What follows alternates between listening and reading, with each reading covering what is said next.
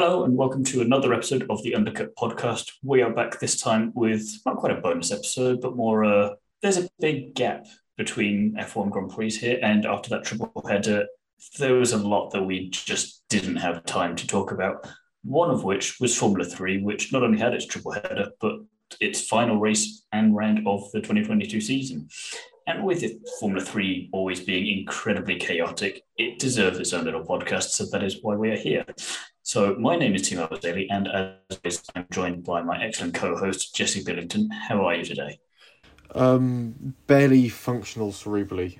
Still very tired getting back from Italy, a little bit sunburnt, probably still dehydrated, and just sort of surrounded by holdalls in various states of emptiness. So all is well on my end.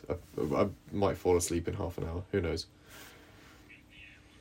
We'll get the air horns ready just in case. And for F3, we thought who better to join us than F3, what should we call it, super fan and super fan, I like it. F3 super fan and friend of the podcast, Jacob Phillips. How are you today? I am very good, thanks, Timo. Happy to be on again, talking all through F3, but also slightly sad and sombre as well that the F3 season has sadly come to an end.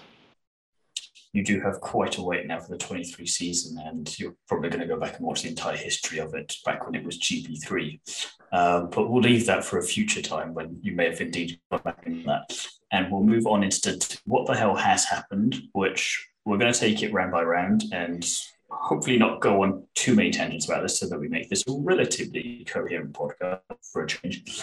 And so we'll start off with Spa, which... 4 main talking points that I've written down, one of which being in the sprint race, when straight off the back from the summer break, we had a collision between Zane Maloney and Oliver Goeth, if I'm remembering his first name correctly. I know it's Goeth at the very least, which proved that the new gravel traps were kind of doing their job, because that could have been a much worse crash. And the Halo, once again, doing a very good job there of doing exactly what it should be doing. And so much so that Maloney was able to come back for the feature race and win it, which, when you look at the turnaround there, not too bad. And Goeth in fourth as well for the feature race, which you think if the gravel traps hadn't necessarily been there, or the Halo hadn't been there, it could have been in very different circumstance. So didn't mean to kind of start the podcast off on such a heavy note, Jacob, but you were at Spa, you kind of saw this relatively live. You were as close as you physically could be to seeing that. So what did you make of that? I think I was about 2 kilometres away from the incident, so as close as I possibly could be. But it was a massive incident. I was sitting in the grandstand. It was actually bitterly cold for what was an August day at Spa, but I remember looking at the TV, because obviously you're watching it on the TV there. You can't see all bits of the track if you've ever been to a Grand Prix. And the next thing you know, there's a massive crash, and one of the bigger crashes of the season. And we talk about it quite a lot, don't we, that the Halo has done quite a good job. I was actually, for those who don't know, I've said it on the podcast many times before, that I was actually against the Halo, as some other people were as well. But I think, this season, along with other incidents in F1, F2, and certainly other famous instances, we can look at Guan Yu Zhou, for example, this year in the F1 as well, that the Halo is a very, very necessary additive to motorsport in general, and it certainly did its job there as well. And of course the new gravel traps, as you mentioned there, that have been added to, I think, 7 corners at Spa this year. So it was a remarkable crash, and one that certainly took my breath away and the rest of the crowd along with it as well. So it was a scary incident, certainly the scariest incident that I saw that weekend. But a fantastic recovery from Maloney. That's how you do it, isn't it? One day you're in the gravel trap and looking like maybe you might not even race again the next day. We didn't know how serious it was at the time, but to come back and win the race the next day was fantastic. And it was great to hear he's from Barbados, isn't he? From the Barbadian, is that what you say? Barbudan. Is it Barbadian or Boudin? If you listen to any of the commentary for F3, you would know automatically he's from Barbados, because they had to mention it every 5 seconds when they got an opportunity, so much so that it is drummed in my head just about as much as Sky Glass and Sky customers are at this point. It does also say Barbados on the side of his car as well, like Bushy Park. Bushy Park, Barbados. Yeah. Not that you'd even need it, but yes, if that's ever in a pub quiz, I'm at least getting that question. Name a racetrack in Barbados. Oh, Bushy Park. How do you know that long story? But then in the sprint race itself, Oliver Behrman was the winner there, with Roman Sinek in second and Alex Smollier in third, which was interesting because, again, it was a great turnaround for Maloney and Goeth for the feature race on Sunday, because Maloney won the feature race and Goeth in fourth, with Roman Sinek, interestingly, again in second place, with Ollie Behrman in third. So a bit like F2 we was talking about in our F2 podcast, Triple Header, previously. Some very interesting consistency going on there. And kind of very essential for the championship, kind of put Maloney and Behrman right in the thick of it with 2 rounds to go there. And showing that just how good all these drivers are, especially the rookies. Maloney again, first year in this, and as we will get into later in the podcast, having absolutely storming 3 rounds, and just showing that it's going to be very hard for F2 teams potentially to choose who they want to give a chance next year from this F3 lot, because on the one hand, rookies, and we see with rookies that they can be very good, and you take Dennis Hauger as the obvious example, stick him in F2 immediately, but then do you risk it and put them over a second year in F3, which they maybe need to develop it? Because again, it's kind of a double-edged sword. If they do really well in F2, then the following year in the rookie year there, what do they do after that? Because as we know, the obvious goal is F1, but there might not be seats available for them in a couple of years, where if it takes them 3 or 4 and they take their time with it, if they can prove more consistently that they're talented and that they are more deserving of it, whereas they could end up being a flash in the pan thing. So it's trying to find that balance. But that being said, pretty good way to start off the F3 return for the triple header. And interestingly, I would say, Jesse, the F3 that weekend, better than the F1. Yeah, there's been certainly some strong moments from the F3, and it's definitely provided a lot more action at points as well. There's been times where you sort of look at it and go, yeah, why the hell am I bothering to stick around for the rest of my Saturday or Sunday? Because that's providing exactly what you're expecting it to. I think calling it sometimes better than the F1, yeah, I think that's a fair statement. Zandvoort, much like the F1, the F3 was good at Zandvoort. Better than good, it was rather good. And after kind of an interesting 2021 in the sense of even F3 and F2, well, not F2 rather, but F3 couldn't really save that last year. It was rather dull overall. Not the case this year. Zane Maloney, again, just pulling it out of the bag. He got pole position. David Schumacher came back out of nowhere. Sebastian Montoya joined Formula 3 and had an excellent debut, standing in for Hunter Yealy, who was out on injury. He got P8 in his sprint race in his first outing, which, again, very impressive. And then in the sprint race itself, you had Kyle Collette pipping Juan Manuel Correa to the win, which was nice for Collette, but painful for the Correa fans who wanted him to win desperately. And somehow it was his first F3 podium. And then rounding out the top 3 there. So happy with Collette Jacob, or was he mean in beating Correa? He was. Do you know what we like? Surprise stories and sort of feel good stories here on the podcast. So I actually didn't see the race. Actually, I was busy, but I was sad to learn that he didn't win that race. It would have been nice, and very surprised, as you say there. I think we talked about the time, Timo, that was his first ever podium in Formula 3.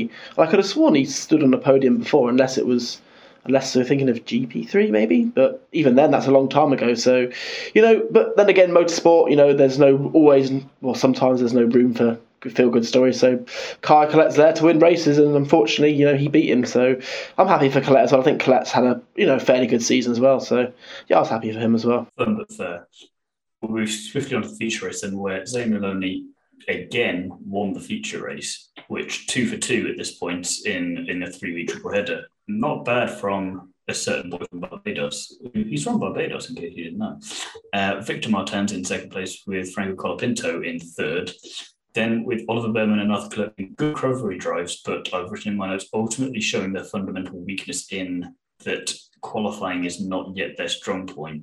And as we were mentioning again in the F2 podcast, if you've listened to that episode yet, it's one of those things where, because of the reverse grid nature of the sprint race, if you're having a little bit of a duffer in qualifying, it can be salvaged. But if you're qualifying quite far down, and when you've got 8 extra cars than you have in Formula 2 for Formula 3, you're making quite a challenge for yourself. And Arthur Clarke seems to be a driver who does that a lot, in terms of he's great at coming back through the pack, but for some reason over a single lap in qualifying, he just cannot put it together consistently, and is ultimately maybe why he didn't win the championship this year, when many people were expecting to be.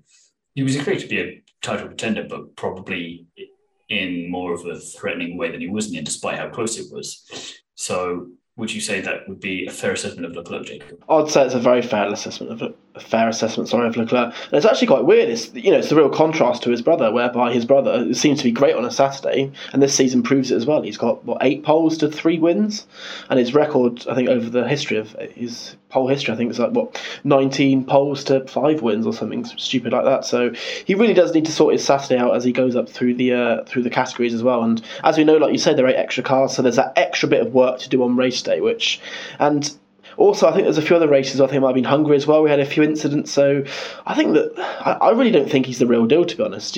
Obviously, it's a long way off being, towards F1 and stuff. But he's really disappointed me, I guess, but maybe because he carries that name. If he didn't carry that name, then we wouldn't think anything of it. We just think, okay, he's a mediocre driver. But obviously, there's that extra bit of pressure on his shoulders. But yeah, I don't really think he's had a great season, to be honest. And where does he go from here? I think, if he has another season in F3, is that potentially damaging? You don't want to spend too long in that series, but is he ready for F2 at the same time? I'm not too sure either. So I think these next 12 months are going to be very interesting for Arthur. But yeah, I wouldn't say it was the greatest season at all, to be honest, and he didn't really impress me. Perhaps suffering from the Ralf Schumacher syndrome in terms of you have a very successful brother and you've got an impossibly high standard to live up to. But again, it's kind of one of those things you've got to prove yourself in your own right, and the name will only carry you so far. So if that means F3 for one more year next year, if you don't win it, then where do you go? Would you have a little bit more grace with you and you can get into F2 and really hope that you can nail it there? Time will tell on that one. But I will move on to Monza and ask you, Jesse, about this because you were there, so you saw some of this. So I'll do a quick run through and then get your thoughts on it. Huntieni was back for Campos, so that was good to see him back because he was out for quite a while on injury. Had a pretty non-eventful weekend, but all things considered, probably a quiet weekend is what he was after then, just so he can get back into the rhythm of things, and helpful that he's there at the final race so he can show that he's still involved and probably can make a campaign again next year and hopefully improve upon these things.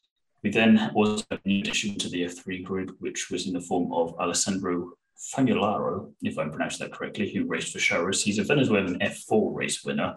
And again, a bit like Yanni, just had a solid enough weekend getting to grips with everything.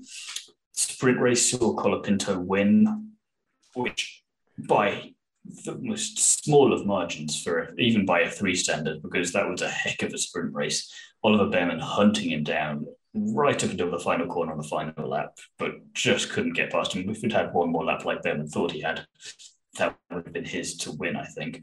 Collett again making an appearance on podium for 3rd place. And then the feature race, Zignoli again somehow just dominating it on that one and winning his 3rd feature race win in a row and finishing an incredibly strong rookie season for him.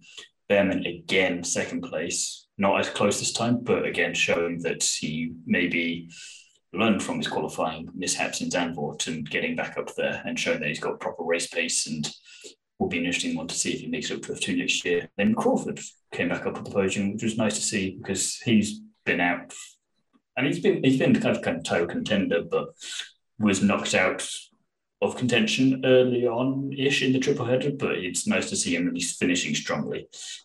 And then obviously finally we got to see Victor Martin crowned F3 champion, which granted was done rather anticlimactically and was a little bit reminiscent for him and many other fans of Abu Dhabi last year with the red flag and the safety car and all the rest of it. So I'm just going to throw that over to you, Jesse. What did you make of all of that?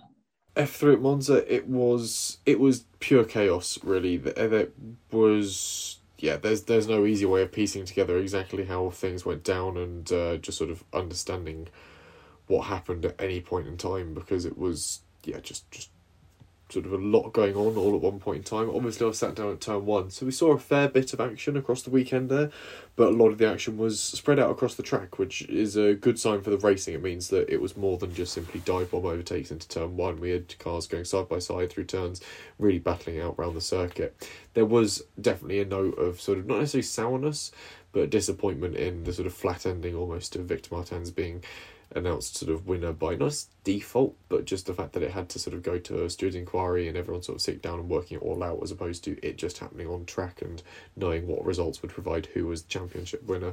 I mean, you say that we lost Jack Crawford in that title battle sometime around, I think it would have been right about either potentially the Red Bull Ring or Hungary, probably the Red Bull Ring with the feature race there where he came home 22nd and started losing out points. He only ends between the feature race in Hungary and the sprint race in Zandvoort. He only finished in the points once in those 5 races. So I think it was that more one of those ones where it was mathematically possible, but even by F3 standards, some real craziness had to happen for him to pull that one off. Yeah, it was going to take a lot of odds to pull him back into contention for that one. Again, just sort of watching Leclerc, Stanek, Kajar, Behrman, Maloney, Martins all really sort of duking it out for a title with, there must have been, what's that, 6 to power of 6, I can't remember what that is mathematically as a thing. I could probably work it out and figure out how many different permutations there are of having that probable win. But it was a big spreadsheet that sort of was going round sort of between the journalists and on Twitter going, it's going to take a while. Even if we finished under racing conditions, I think it would have taken a good sort of few minutes for everyone to go, okay, they're the race results. How does that translate to the championship? It did amuse me that for F2, the social media people had post out showing if Porsche finishes here, Drogovic needs to finish here to become champion. Bear in mind, there's still 1 round to go in the championship, whereas for the final round to Formula 3, no such posters there because, like you said, there's too much information, too many different combinations for that. That by the time you finish reading it, it's been about 2 weeks and the race has been over already and you already know the answer. Yeah, you sort of, I think 6 with the exclamation mark after it mathematically is about 720, which implies there's probably somewhere in the region of well over 100 different ways that this race result could have finished because of the multiple different sort of ways that you get fast lap points and everyone gets different points in different locations. But yeah, just the chaos of it all was typically F3. I think the quality of the racing was good quality racing, though. I think that's the key thing to take away from it. By this point in the season, drivers had really honed the talent and the craft, and like we said with Zane Maloney running away with things really towards the tail end of this championship proved that there is a good driver in that. But the key thing I noticed was Victor Martins, winner by consistency, something we've definitely seen through the feeder series this season. The man's only got 2 race wins to his name, feature race in Bahrain and feature race in Catalonia. There are drivers ranking below him with the same amount, if not more, race wins. Isaac Hadjar brings to mind 3 race wins across the season, and you're thinking, interesting, but... And those races were fairly early on as well. I mean, Bahrain's the first race and Catalonia's the third race? Yeah, exactly. So he hasn't won since then, so he must have got several podium points finishes in that time. Yeah, I mean, he's got 1, 2, 3, 4 second place finishes. He only finished out of the points once. The other 3 times he didn't score points were retirements. So again, his consistency across the season has been unrelenting, and you look at basically everyone below him has more than two or more non-point scoring finishes, and I mean finishes not retired. So that goes to show that his consistency was what really won him that championship, and you got a hint of that in Formula 3 in Monza especially. It wasn't brilliant from him, but it was consistent. P10 and P4, it's points, and that's exactly what he needed. And Jacob, as a long time now F3 fan, if I forget the last race of the F3 season last year, but for 2020 it was Mugello, another Italian track, Monza this year. Italy is a good place to finish off an F3 campaign and always seems to provide excellent racing action. Should we kind of make it an unofficial rule to have a final round for F3 to be at the very least at Monza, if not another Italian track? I mean, it just seems that every time we go there, doesn't it? Yeah, 2020 was fantastic. I think, who won that one? Piastri won that one, didn't he? And I think Sargent unluckily lost out that one. And yeah, that was a fantastic race. Last year's final round was in Russia, and surprisingly, was actually a very good round. I think that is when Prema got beaten to the title by who did they get beaten? Trident.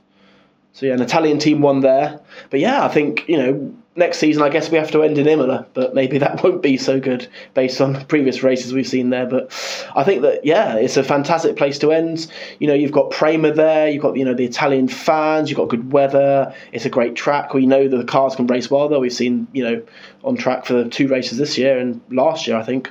F3 wasn't at Monza last year, was it? But it's been there in the past, and we know exactly what the track's about. So I think that, it's a fantastic way to end, and hopefully they end there next year and not somewhere in the desert, or, who knows? They might actually end at Bushy Park next year. Who knows? If Zane Maloney keeps performing the way he is, they might make a last addition to it, which I'll stick with you for a minute there, Jacob, then as we move into our winners and spinners. Normally we would have it just for the one round, but as a triple header, you're going to have to be a little extra harsh, perhaps, or over generous, maybe, depending. Who would you say is your winner from the 3 rounds that we've had to finish off the 2022 F3 season?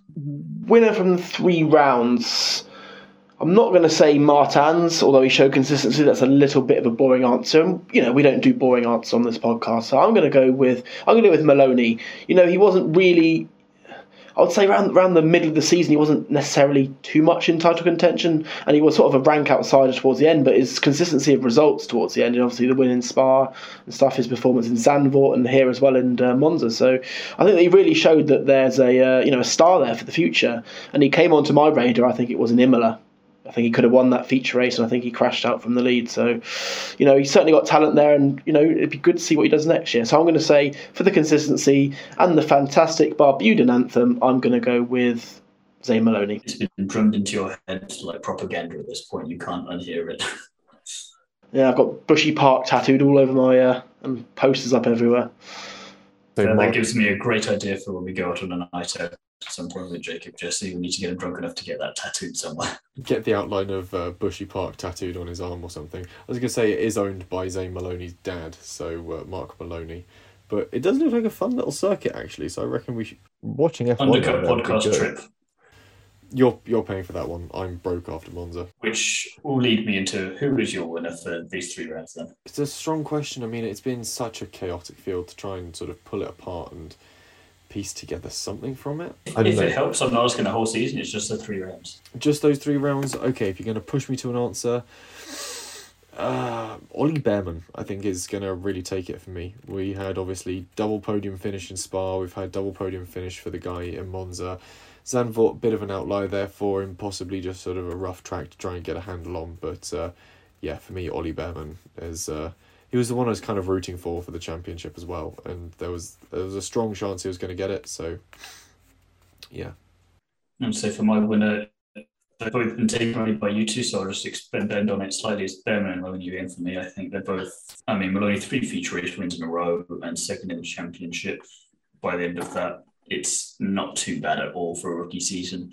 And with Bearman, like you say, you were thinking about how close it was getting, especially in Monza, and with that sprint race. Just performance by him, it was just phenomenal to see. And I think if they both stay in Formula 3 for next year, they definitely going to be title contenders.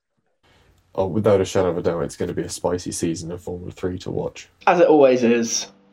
As it always is, said by loyalist and dedicated fan that you are, Jacob. Spinner for me for these 3 rounds before I maybe have to see it off you on how this goes. For me, it's Zach O'Sullivan, which is disappointing because he's been quite impressive at points this year, but he only had 1 point scoring finish in the entire 6 races for that make up the 3 rounds, which you expect more from him, and it's a bit of an ouch way to end off your 2022 season. So someone who definitely needs to come back into F3 next year, not progress up. And a little bit disappointing because there was a lot of promise there, which, again, rookie season, so maybe make all the mistakes now and get it all out for next year and see what you can do with my tough love there. As we've proven on this podcast before, we're not neat to the driver. They then do well. So here's hoping that this works. Jacob, who disappointed you in every which way possible for the F3 triple header? I'm not going to be too harsh, but I think Isaac Hadjar, actually. I think, up to the midpoint season, I think he was certainly one of the favourites. He had 3 wins by that point, and I don't think he's had a podium since, I want to say, Austria, maybe. I might be wrong on that, but certainly not one since then. And he didn't really, he had a few mistakes in qualifying. Qualifying, summed up for me on Friday where he put it into the wall. And you could tell how disappointed he is. I know there's a fantastic driver in there. There's been rumours, banded around that he might be up to F2 and beyond, Helmut Marko's radar. And we know how much of a curse that can be at times. So he needs to, have a summer. Well, we're still in the summer, basically, aren't we? Have a long off-season and winter as well to sort of recollect his thoughts and come back strong. And I would say stick in F3 next year, Isaac, come back, and I think you'll have a great chance at winning the Formula 3 title. But the last few rounds didn't really fill me with much confidence. But, he's only young and he's certainly got a lot to prove still. So definitely. Jesse, how about yourself? Spinner for the tail end of the season, I'm going to be, again, it might sound brutal, Arthur Leclerc. I mean, again, someone's supposed to be fighting for a championship, and in the final sort of 6 racing events, the highest position you bag is 5th. That's not good enough. While we're sort of talking the consistency of Victor Martins at the top end of the field, if you're sort of not breaking P5, that's not good, really, and it's not putting enough on the table to put yourself forward for that championship fight. You're almost sort of kissing it goodbye too early on when you by all accounts could still get it.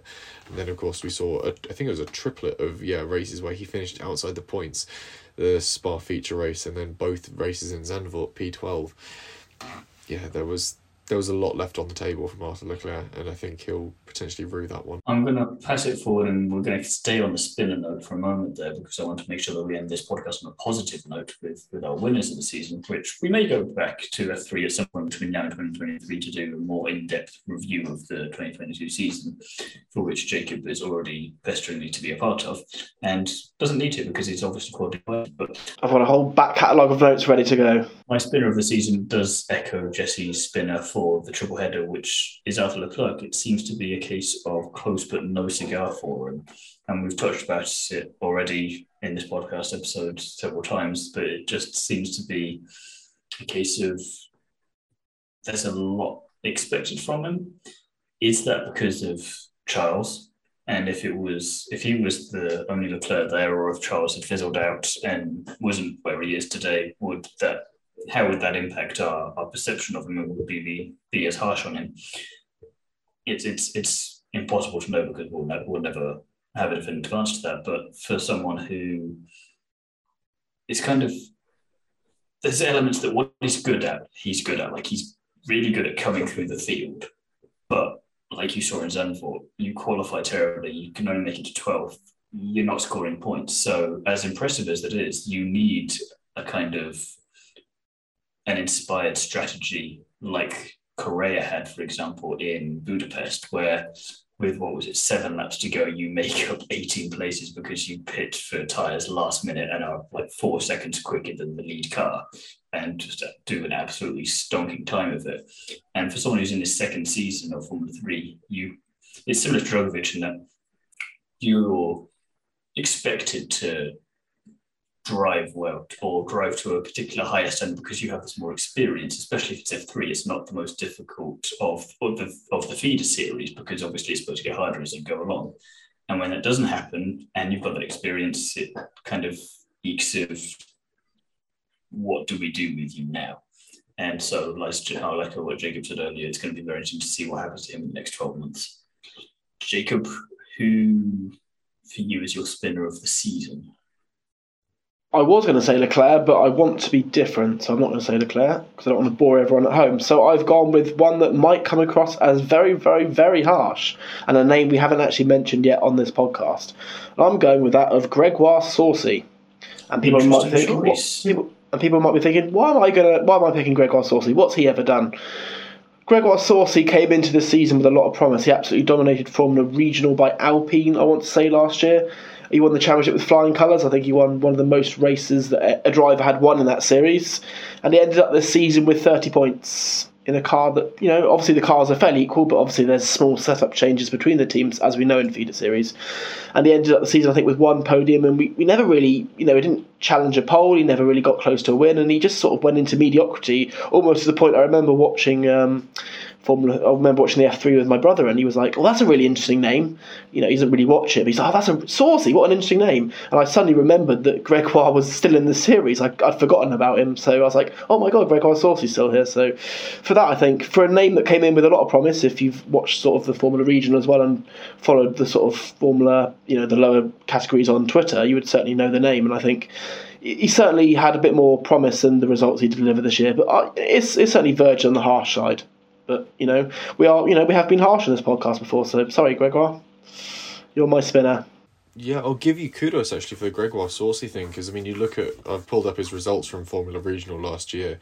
He won by damn near 70 points clear of the guy in second place, and you look at the other names he was up against in that series. You've got Zane Maloney, Isaac Hadjar, Franco Colapinto, David Vidales, William Alatalo. You've got all the names that he would come up against in F3 that he absolutely dominated, and then for whatever reason just couldn't pull out much of a strong fight against some of the same names. Zane Maloney sort of trumped him, and you're thinking, oh, that's not gone very well. Who is your spinner of the season then, Jesse? Yeah, carrying on my negative note then, if I might. It's sort of tricky to pick because F3 can be such a sort of, not necessarily cutthroat, but it doesn't take much to have all of a sudden a bad spin of luck. Yeah, I don't feel it'd be fair to dunk on Arthur Leclerc again. I might have to go down the region of something like Franco Colapinto, who sort of looked pretty strong from the outset. I mean, we had a win in the sprint race in Imola and then a couple of other podiums scattered throughout the season, but there was this sort of horrible inconsistency from him. A lot of retirements, a lot of finishes outside the points that just really didn't lend him to having a good year. Fair enough, dare to be different. But so, like I said, we don't end this on a completely sour and depressing note. We do have our winners of the season, which I'm going to take the easy route out of this and say that it's Victor Martins, because whilst we went through his kind of track record for the season and only having 2 wins somehow over the course of what feels like a very long season, he's proven he got close to it last year, and he proved that he's got what it takes this year, and that consistency is very much key. And you can take the Dennis Hauger, the Oscar Piastri route of dominance, but that is not the only method to winning a championship, or at least doing well. And he did it. I think 2 seasons is about the right amount of time you want to spend in F3 if you are serious about making it into F1 and applying everything you learned in your rookie season to your second season so that you can hook it up nicely. Similar to what Ollie Behrman's done this year and a couple of others that were fighting it out at the very end. So it's going to be very interesting to see what he can do next year, especially when we maybe compare it to Dennis Hauger's season this year, in terms of how a first season who's dominated, someone who's been consistent. Regardless of how well Dennis Hauger does in F2 next year, he's already got that first banking year in. Whereas if you kind of see a reversal of that and then see Victor Martins absolutely knocking it out of the park, and it's going to be very interesting to see if he comes into any of the F2 tests that they do in Abu Dhabi in November, or indeed if he comes into the F2 round as a one-off for any particular team there, as is not too audacious to think. So Victor Martins, yeah, surprising winner in some ways, but also very well deserved. Jesse, who do you? I know I've given you the obvious answer, but again, I'm going to ask you to be different if you can. I could simply work my way down the list and go, I'll go for a Zane Maloney, I'll go for an Ollie Behrman. I think driver that impressed me the most, pick someone a bit different. Yeah, I mean, possibly Isaac Hadjar had a pretty strong season of things. I think it would be fair to describe him as having a pretty competent season. So I think driver of the year, yeah, I think Isaac Hadjar wouldn't be too far a shout for that one for me. Counterbalance Jacob's meanness earlier. Yeah. I wasn't being that mean, but, you know. Trying to create drama there so people listen to us, Jacob. Play the game. He's editing it like it's Drive to Survive. That's how we should be editing some of this, I think. I'm surprised you've not done that with some Valley May savagery already, but we'll leave that for another time. Jacob, who is your winner for the season offhand? Well, naturally, it's got to be Laszlo Toth, hasn't it, in 27th place? I mean, I don't know how he's still in F3. F3. There's the clip that we used to promote on Instagram. Yeah, there we go. That's the selling point. I don't know what he's still doing in Formula 3, actually, but that's another point. He's been here for years, and I don't think he's ever scored a point. Who is my driver of the season? I'm going to go with Zane Maloney. I think that, you know... Solid. Where's he from? He's from Barbados and that famous track, Bushy Park, if you've heard of it. You know, other tracks are available, of course, but Bushy Park, the Barbados' very own famous Bushy Park, as I'm led to believe. I'm going to go with him because he's got 3 victories this season. I was impressed with him in majority of the rounds. He got pole in his second outing in Imola, which is very impressive. Was it wet? I can't remember if it was wet. If it was wet, it was even more impressive. I think most of the weekend was damp, to be fair. Most of the F1 action was pretty damp as well, but that's another story. That's Nissan's excuse for crashing out before the I think that's most weeks, and it's never always damp. So really impressive. He came back into his own in the second half of the season, put his put himself back into title contention, where he'd sort of fade a little bit. And, he's certainly made a good step up from what was a fairly impressive season last year in Formula Regional. He finished 4th, and he finished 8th, I think, the season before in Euro Formula. So he's certainly working his way up. So next year, the natural progression must be the title. So, keep your eyes peeled next year, everyone. I think he'll be on to good things. But he is my driver of the season, or winner of the season, if you like. And as far as I'm aware, not yet tied with any young driver programs. So it's going to be interesting to see who starts taking an interest in him there. And if it's not Red Bull, who would it be? And what kind of path can we see for him over the next year? Because you think F3 again next year, maybe go and win the title, hopefully. F2, a couple of years there. If we're looking at that, it's around 2025, 2026 territory. If it's 2026, that could be very interesting indeed for him. So who knows? Maybe Barbados has a world champion in the making there. Who knows? There is that chance. But obviously, as we know, there's not a lot of seats in F1, so we'll have to see. But that's a long way down the line. But I don't want to think too negatively now. No, and as always, with Formula 3, you genuinely cannot predict it, and you wouldn't even want to try because it would just make your head explode. So who knows, maybe everything goes terribly wrong next year and we have some unknown person from F4 or even W Series coming in and absolutely trouncing it. Who knows? We will have to wait and see. Maybe when we get back around to F3 at some point in the future when we're reviewing this season and previewing the 23 season, we'll have some more driver names confirmed there. I will just add one last thing before we conclude then, Jesse. W Series drivers, we've got an F3 test coming up with a bunch of them. If we're going to be optimistic about it, we've got to think that this test is done for a purpose other than just showing off that we've got women. So who from either that test or from W Series would you like to see in Formula 3 next year? Let me just refresh my mind as to who's going ahead with this F3 test. Teresa Babakova, although she's fractured her hand, so she's... Okay, so Nuria Marti, Abby Pulling and Chloe Chambers. I think Abby Pulling is going to be the one to watch in this test, although I wouldn't be surprised if we see something interesting from Chloe Chambers. I reckon there's a lot still to come from young Chloe, and a bit of race prep, race training and some good coaching. We could see a very formidable racer come out of there. But yeah, I'm going to stick with my guns. It was something I mentioned in the F2 podcast we did following on from the F2 triple header about amping up the ever wonderful Abby Pulling. So if in doubt, if we can't get Jamie Chadwick in there, we're going to mention Abby Pulling and just hedge our bets on those. I don't want to treat Abby Pulling as a second best Jamie Chadwick. No, it's more kind of, if we want to prioritise two, we're going to prioritise these two and get them in. Jacob, who from W Series would you like to see in F3 next year, either from doing the test or generally from the grid? Well, I think, it's a name that's synonymous with W Series. Everyone's probably heard of her by now. Jamie Chadwick, I'd like to see her have a go. But, you got to think that we've had this conversation before, haven't we? That, I'm surprised it hasn't happened already. She's won two. Is it two W Series she's won? This will be her third one. So you've got to think that she could have been in, Formula 3 from a couple of years ago. But you've got to think that you've got to start somewhere. So I think maybe a promotion would be good, but Abby Pulling is another name as well that would be great. Nuria Marti might be good as well. But you never know, as we've talked about before, Timo, that maybe Jamie Chadwick and a few of these other drivers should look maybe stateside towards the Indy Lights programme.